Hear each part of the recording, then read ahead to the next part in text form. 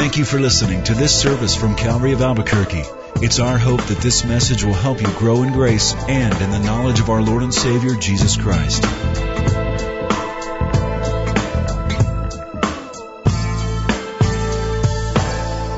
Let's pray together. Lord, we feel that we need to pray before we open the Word of God because we simply believe it to be the Word of God, and that we need the Spirit of God to really help us grasp the meaning, the significance, the application of your truth to our lives.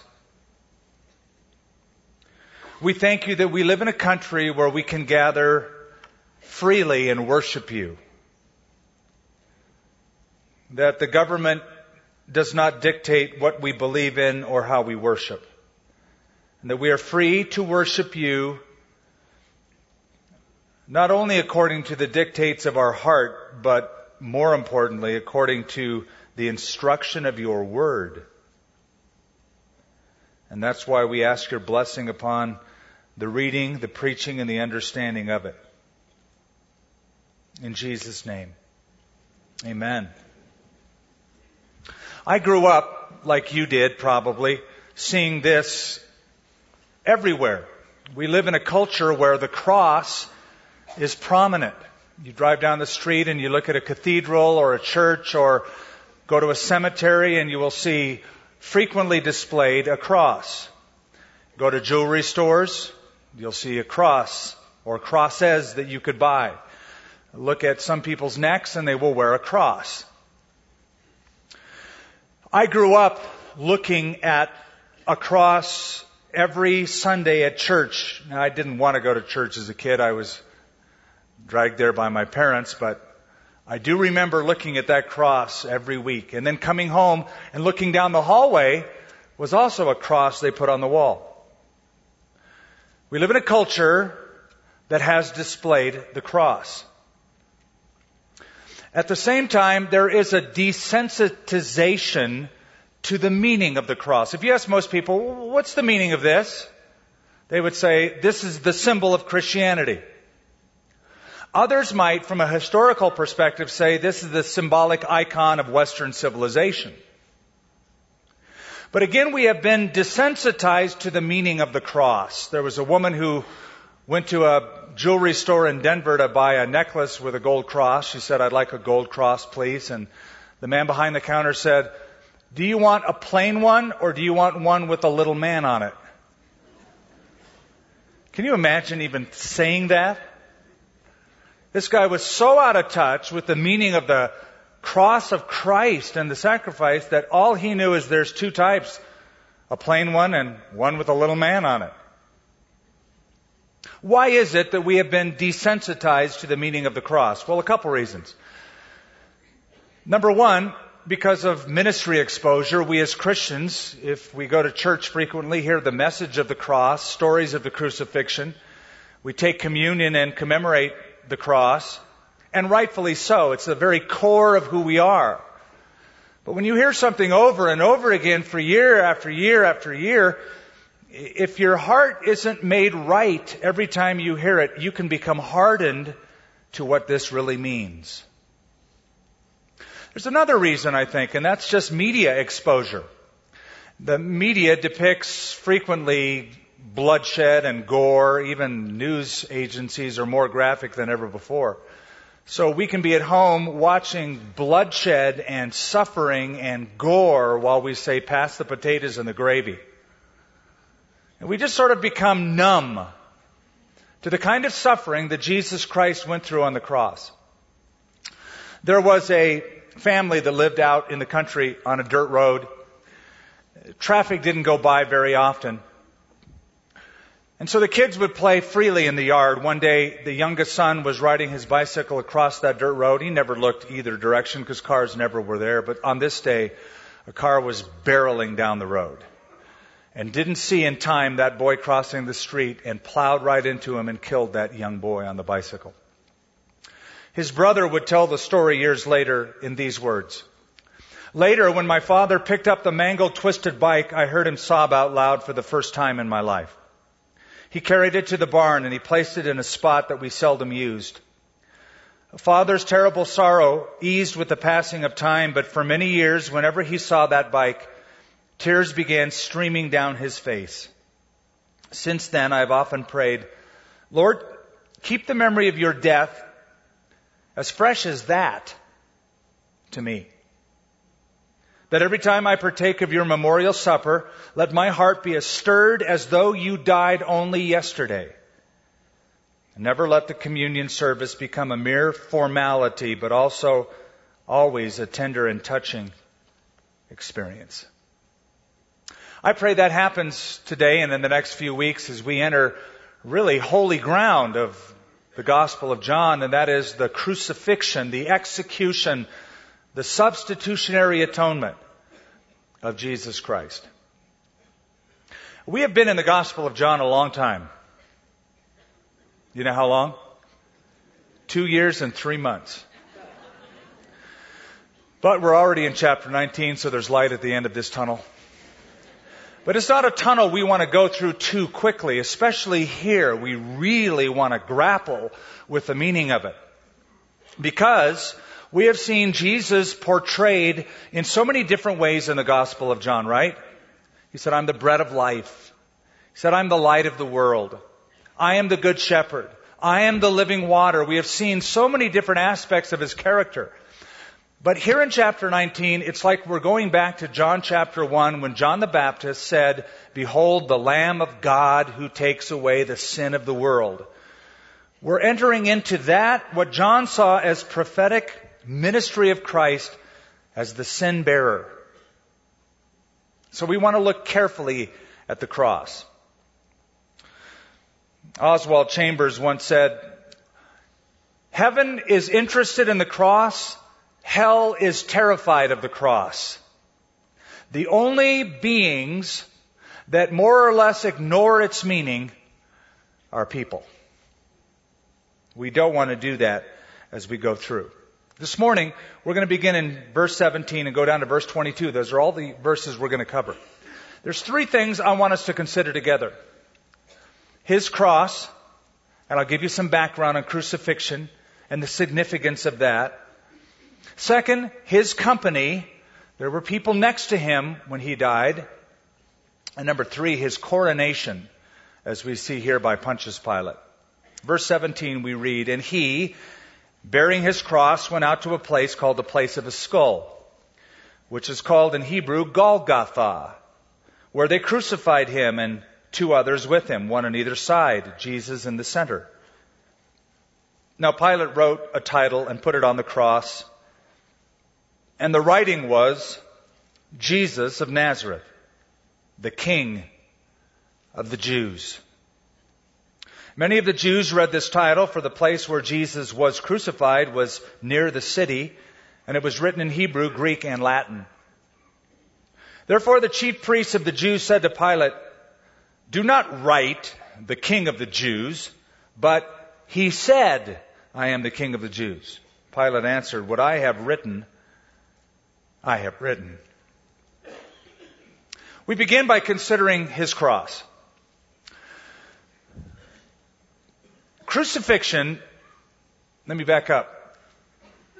Death by crucifixion, that form of execution, was invented by the Persians originally because of their superstitious belief that the earth itself was sacred, and whenever executing a criminal, you should never execute a person where he is touching the earth. He should be raised up off the earth and killed in that manner.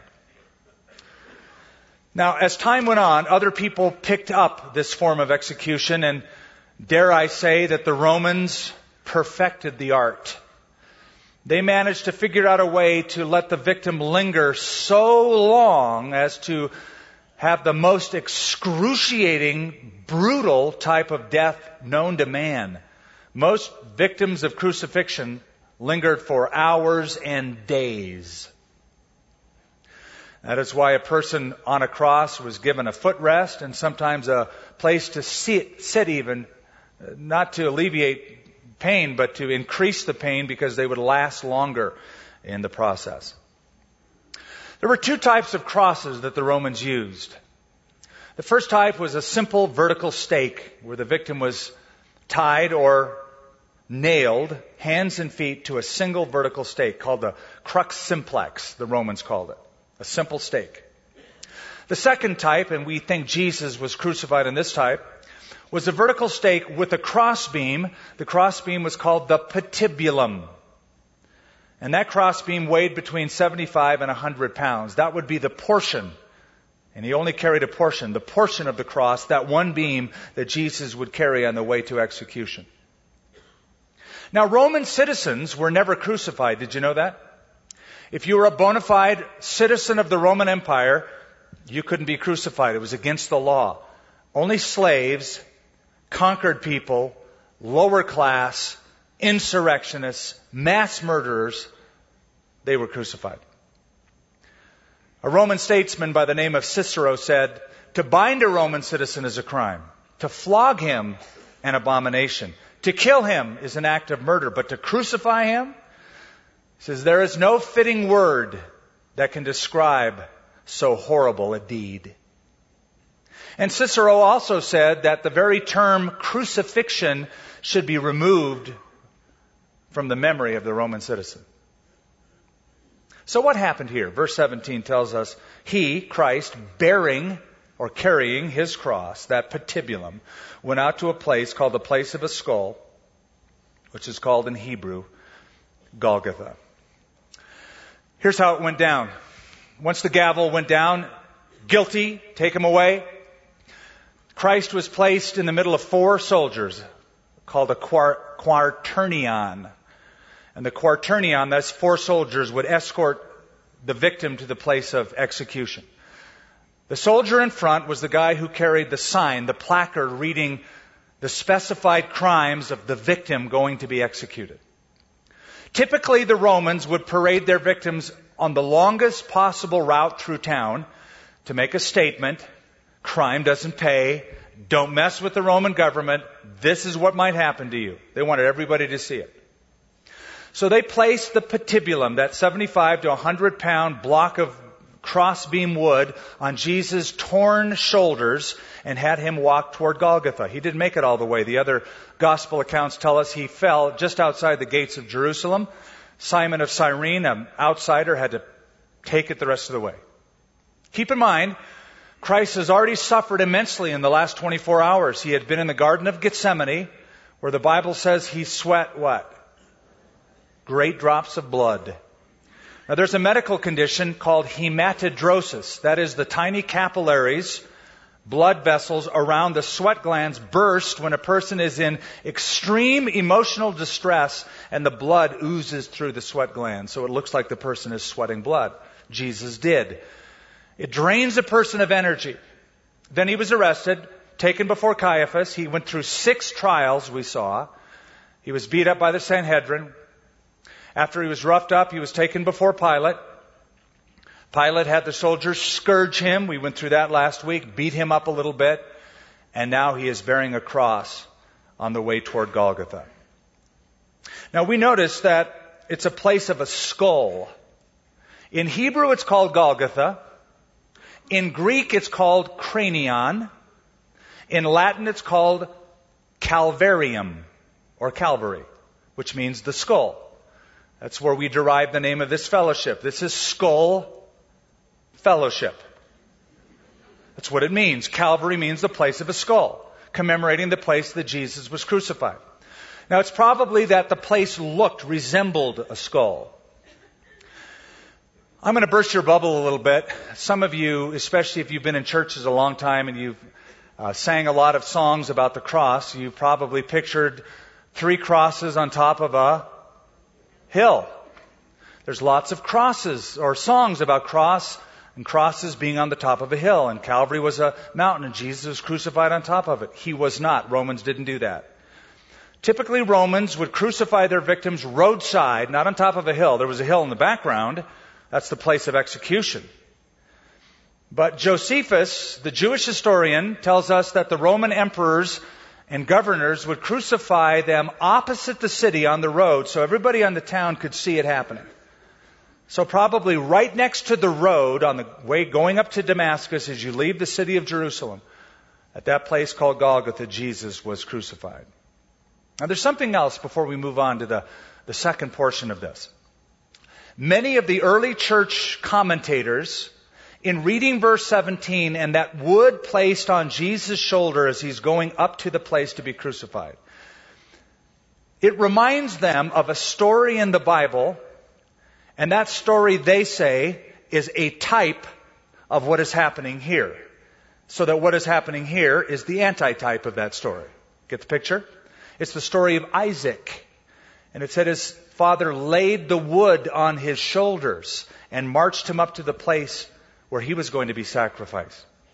And so the early church commentators, 1800 years ago and back, talk about the fact that John included this so our minds would go back to Isaac taking his son up to be sacrificed. I find that fascinating because I've always thought that. In fact, let me take you back. You don't have to turn there, but let me read to you a portion of Genesis 22, that very story. Here's how it goes. It came to pass after these things that God tested Abraham, and he said to him, Abraham, and he said, here I am. I've always liked that. That he said, here I am. It's sort of like God doesn't know what, he knows where he's at, but he has to say, over here. And then he said, take now your son. Now listen. Take now your son, your only son, Isaac. What's wrong with that? What's wrong with that is he didn't have an only son. He had two sons. He had Ishmael, firstborn. He had Isaac, secondborn. But God doesn't recognize Ishmael, only the son of promise, Isaac. So God says, take now your son, your only son. It goes on. Take now your son, your only son, whom you love. Did you know the very first time the word love ever mentioned in the Bible is found in this verse?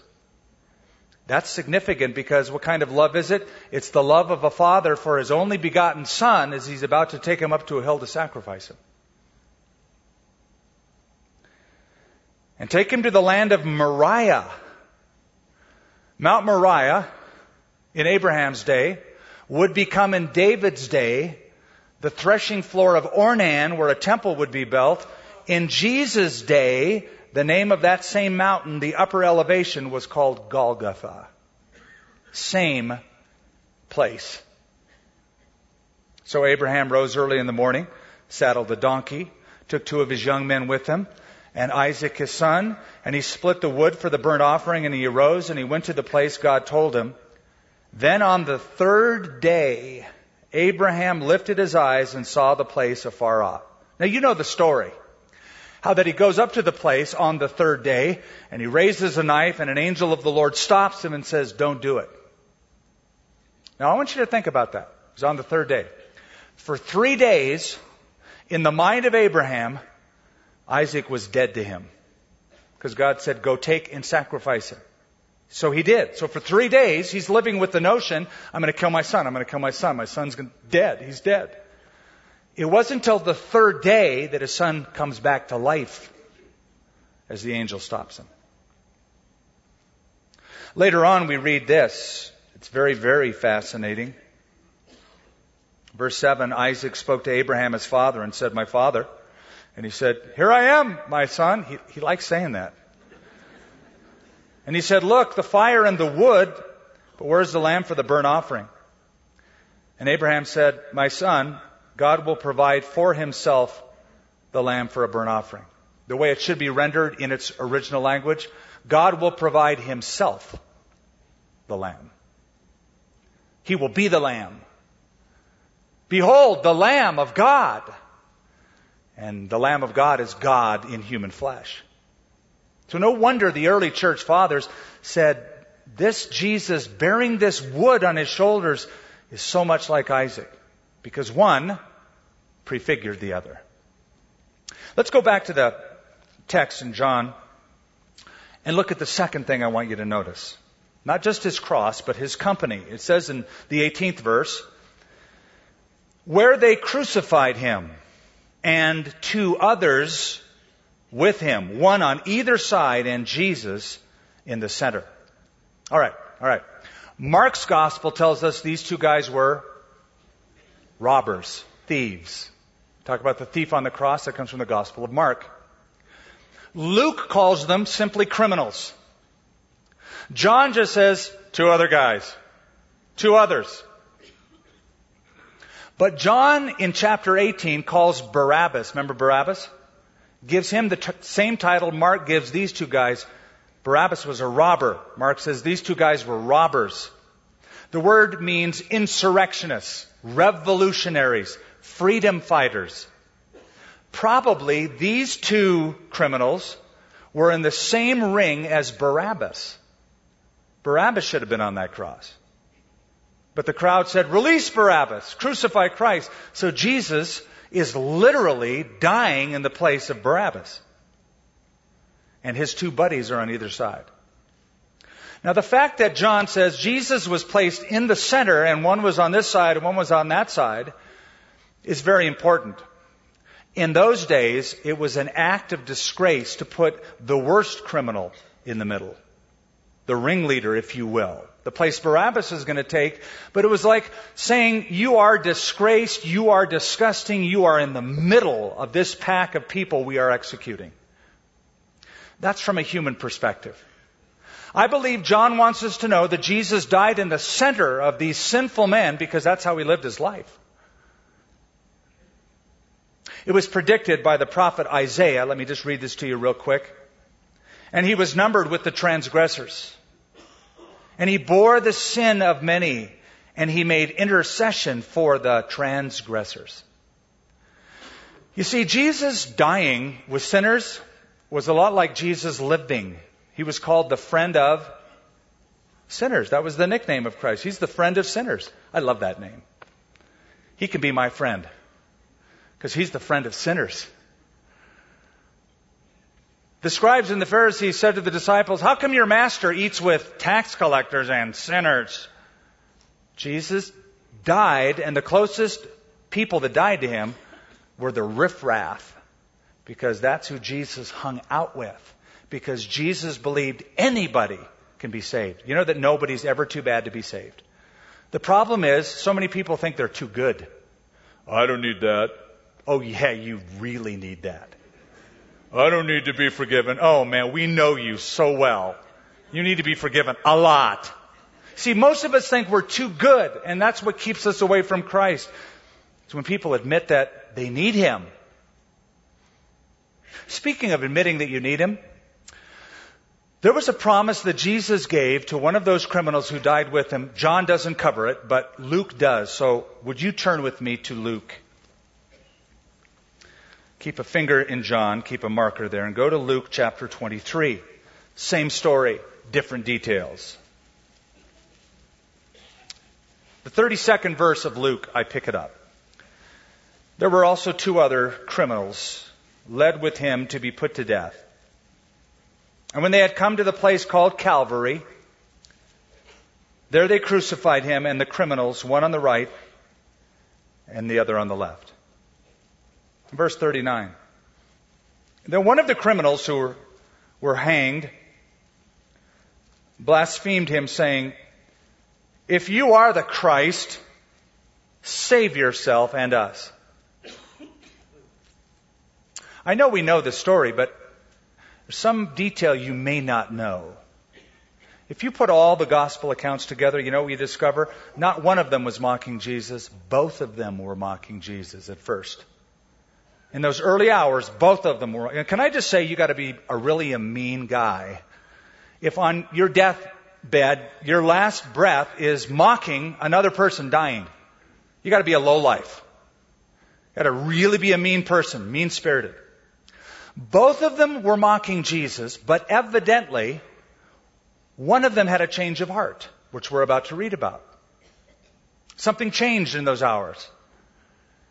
What changed? Well, right before this, Jesus called out and he said, Father, forgive them, for they don't know what they're doing. Criminals usually don't say that. I think those guys are saying, forgive them?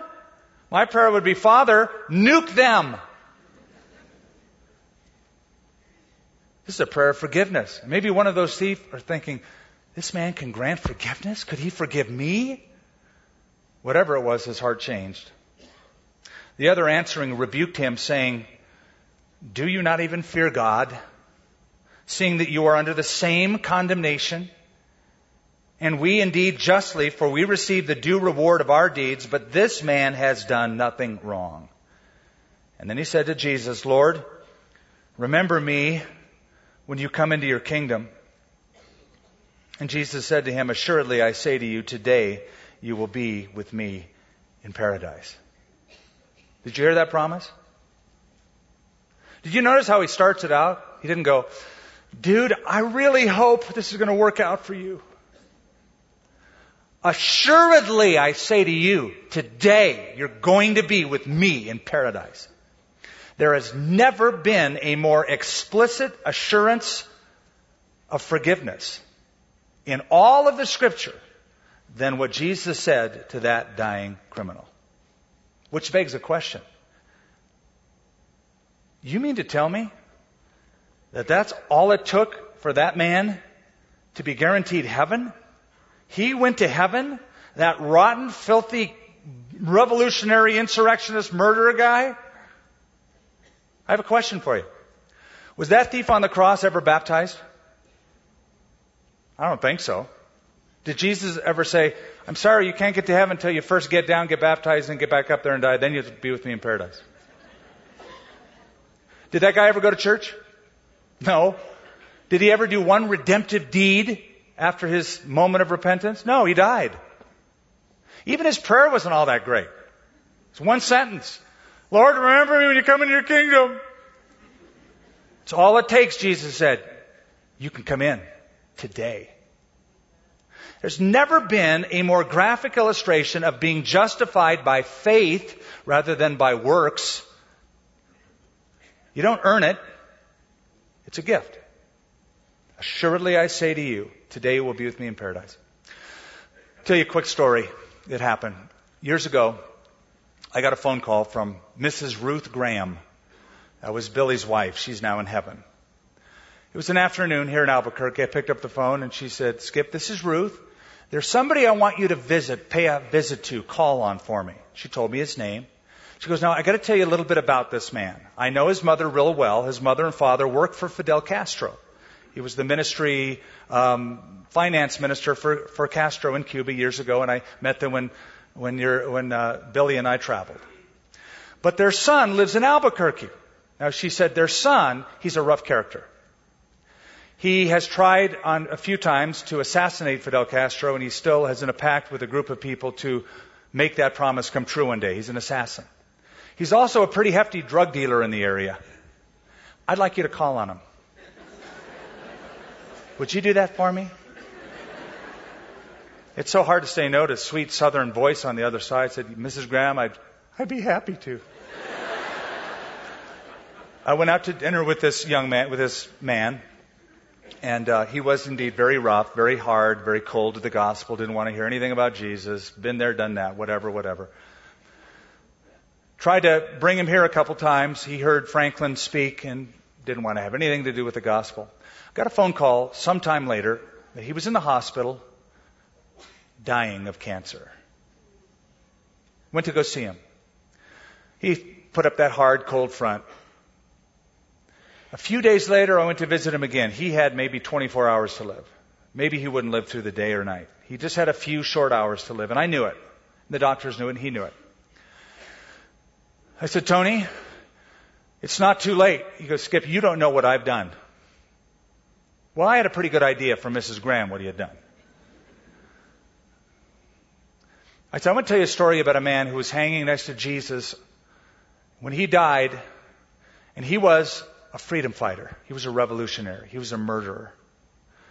And he said, Lord, remember me when you come into your kingdom. It was a simple act of faith, Tony. And Jesus said, I say to you, assuredly, today you'll be with me in paradise. Tony, who had been looking away from me, turned his eyes toward me, tears coming down his cheeks. He said, that is love. I have never heard of anybody willing to love someone like that so deeply. Within the next few hours before he died, he made his peace with God. And Jesus was able to say to Tony, today you'll be with me in paradise. That's being justified by an act of faith by the grace of God. Tony didn't earn anything, and he knew it. This man didn't deserve anything. And that's what I want you to see. There's more here than meets the eye. I want you to notice that this thief on the cross did three things really quickly. Number one, he confessed his own guilt. He said to his buddy, "Don't you fear God? We deserve to be here." He's saying, "I don't deserve heaven. I don't deserve a kingdom. We deserve death. We're getting what we deserve." He confessed his guilt. The second thing I want you to notice is he put his trust in Christ. What did he call Jesus? Lord. He didn't say, "Hey, you, whoever you are." He recognized him somehow as being Lord. Second, he noticed him as being king. Remember me when you come into your kingdom. And also, he believed that Jesus, once dead, would rise again to enjoy the kingdom. Right? Remember me when you come into your kingdom. I know you're going to die like us, but afterwards somehow you're going to enjoy life after death in a kingdom. So he believed in hope after death. Here's what I want you to see. This man dying didn't have a whole lot of information about Jesus. He knew his name was Jesus. He knew he was from Nazareth. That's what the sign says. He claimed to forgive people. He heard the crowd say he has saved others. And this guy's thinking, I am going to right now put my faith in him. He didn't know much, but he acted on what he knew. And here's what I want to say. I meet some people who go, I haven't investigated enough. I've heard this. It's a pretty good message, but I don't really know if it's for me or not because I need to know a few more things. No, you don't. I guarantee you have enough information today to make a decision for Christ. You can find out a lot of that stuff later. You have enough information. Act on what you know. Something else. He confessed his guilt. He trusted Christ. He made it personal. Remember me. Me. When you come into your kingdom. Assuredly I say to you, today you will be with me in paradise. I hope you know this, but God doesn't have any 2-for-1 deals. If you say, well, I believe I'm going to go to heaven because my parents were strong Christians. You know what? They'll go to heaven, you won't. Unless you become a believer the same way they did. Well, my grandparents, they took us to church all the time. I think no, they're okay. It's okay for them, but not you. Has to be personalized. God has no grandchildren. Only children. As many as received him, to them he gave the power to become children of God. As many as would believe in his name. You have an opportunity. These two criminals, think of the opportunity they had. Both were equally close to Christ. One died and went to heaven. One died and was lost forever. There's an old saying that says, you make your choices, and your choices will turn around and make you. God gives us an opportunity. It's called life. And in that life, we can make choices, right choices, wrong choices, the ultimate choice for or against God. That's the deal. In the Midwest, I hear there's a courthouse that is situated interestingly. It is said that when it rains on the courthouse, that raindrops falling on one side of the roof will fall off the roof, drain into the Great Lakes, and be taken eventually to the Atlantic Ocean. Whereas rain falling on the other side of that same roof will drip down on the ground, make its way into the Ohio River, then the Mississippi River, and eventually the Gulf of Mexico. Two totally different destinations, same roof. What makes the difference? Well, a little wind could make all the difference. We are able in this life to let our drop fall on one side or the other, and God allows us lots of time, and even in this last moment, that man could say, I want what you can give, Lord. Now let's close up our text back in John chapter 19. And look at his coronation. We've seen his cross. We've seen his company. His coronation. Verse 19, now Pilate wrote a title and put it on the cross. And the writing was, Jesus of Nazareth, the King of the Jews. Many of the Jews read the title, for the place where Jesus was crucified was near the city, and it was written in Hebrew. That's the language of religion. Greek, that's the language of culture, education. And Latin, that's the language of law and order for the Romans. Therefore the chief priests of the Jews said to Pilate, "Do not write the King of the Jews, but that he said, 'I am the King of the Jews.'" And Pilate answered, "What I have written, I have written." Picture the scene. Jesus is placed in the middle of this quaternion, this squad of 4 soldiers. And the guy in front is the guy who carries the sign, the placard that reads the crimes of the criminal to be posted on the cross. There's a problem. Jesus committed no crime. What is Pilate going to write? Pilate kept saying, "This man's innocent. This man's innocent. I find no fault in him." But he's got to write something. So I believe his last parting shot of revenge at those Jewish leaders for the blackmail of him making him crucify Christ is, I know what I'm going to write. This is Jesus of Nazareth, King of the Jews. They didn't like it. And so they come to him as we read. Now there's something that is in the Greek tenses that when you understand it, it helps you make sense of it. When the leaders come to him and they say, don't write that, the verb is in the imperfect tense. They kept saying to him over and over again, "Don't say that, don't say that, don't write that. Say, 'He said I'm that,' but don't put that." But when Pilate said, "What I have written," that's in the perfect tense. That means it's done and it will always be done. So if I were to put it together and read it to you in an expanded Greek version, it would sound like this. The Jewish leaders kept saying to him over and over again, repeating, "Don't say he's the King of the Jews. Just say he claimed that." And Pilate said, "What I have written, and it will always be written." In effect, Pilate is coronating Christ, calling him what he really is. He is the King of the Jews. Okay, you remember when Jesus was born, the Magi from the east? Remember the question they asked of Herod and the people in Jerusalem? They said, "Where is he who is to be born the King of the Jews?" Herod didn't like that. He thought he was the King of the Jews. Then, when Christ is riding on a donkey into Jerusalem and the crowd shouted out the word, "Hosanna! Hosanna! Blessed is he who comes in the name of the Lord, the King of Israel." Now Pilate says he's the King of the Jews. One final thread to tie all together. When Jesus comes again, the second time, Revelation 19, with all the hosts of heaven in his glory, it says he's going to wear a name, a sign, a placard across his robe that says, "King of Kings and Lord of Lords." So here you have John the Baptist saying, "Behold the Lamb of God." Later you have Pilate saying, "Behold the man." Now you have Pilate saying, "This is the King of the Jews." The Lamb is the King. If you receive Christ, you have to take both. You go, I like the whole thing of Jesus being the King and ruling and reigning. I like that part. That's a cool part. I don't want that part. If you take Christ, He's also the one who came first as the Lamb to bear your sin away. You got to take both. He has to be your Savior before you can rule and reign with Him. Okay, you remember in Revelation, just real quick, Revelation 5, don't have to turn there. John's in heaven and he sees this vision. And people cry out because everybody says, "Who's worthy to take that scroll and unloose the seals?" And somebody says, "The Lion of the tribe of Judah has prevailed.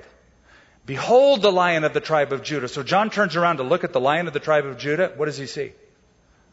A lamb, as though it had been slain.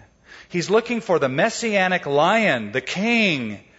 And he sees a lamb because the lamb is the king. And the king is the lamb. There was an officer in northern England patrolling his beat one night. And he hears a whimpering and he finds a boy crying on the steps of a building. And he goes up to the boy. He says, "Little boy, why are you crying?" Because after all, it's England. And the little boy said, "Take me home." The officer said, "Well, I jolly well like to. Where's home?" Well, the boy couldn't remember where home was. He just kept crying, take me home, take me home. So the officer started naming streets in town, street after street. The boy had no recollection of what street he lived on. The officer started naming shops and businesses and hotels and anything he could think of. And the boy had no recollection. Finally, the officer recalled that there was a large cathedral in the middle of that town. He took the boy out in the street so he could see in the distance, and he pointed up to the steeple and the cross, and he said, do you live anywhere near that? And the little boy smiled big, and he said, yes, take me to the cross. I can find my way home from there. That's true of all of us. When you come to the cross of Christ, you're home. You've come to the Savior. He's the one who can wash away your sin. He's the one who can say to you, today you'll be with me in paradise. And He'll also be the one who will take you into eternal habitation, eternal home, eternal glory. And you'll rule and reign with Him. Until He comes to rule and reign, we are indeed a cross culture. Father, we glory in that. We're not ashamed of the cross. It is your glory. It is our glory. As Jesus Himself said, approaching the cross, Father, glorify me and glorify yourself. That the time of glory had come. Your greatest glory, your greatest accomplishment was to be able to say, forgive them. And to be able to say, assuredly I say to you, today you will be with me in paradise. You can grant that kind of assurance because of your sacrifice in our place on that cross. I pray we'll never lose the deep impact of that. Our hearts would always be soft and tender about that. In Jesus' name, amen. Thank you for listening to this service from Calvary of Albuquerque. If you would like more information about what you've heard in this message or about Calvary of Albuquerque, please visit our website at www.calvaryabq.org. If you have made a decision to follow Christ or would like someone to pray for you, please leave a message with our Prayer Watch line at 505-344-3658. Thank you, and God bless.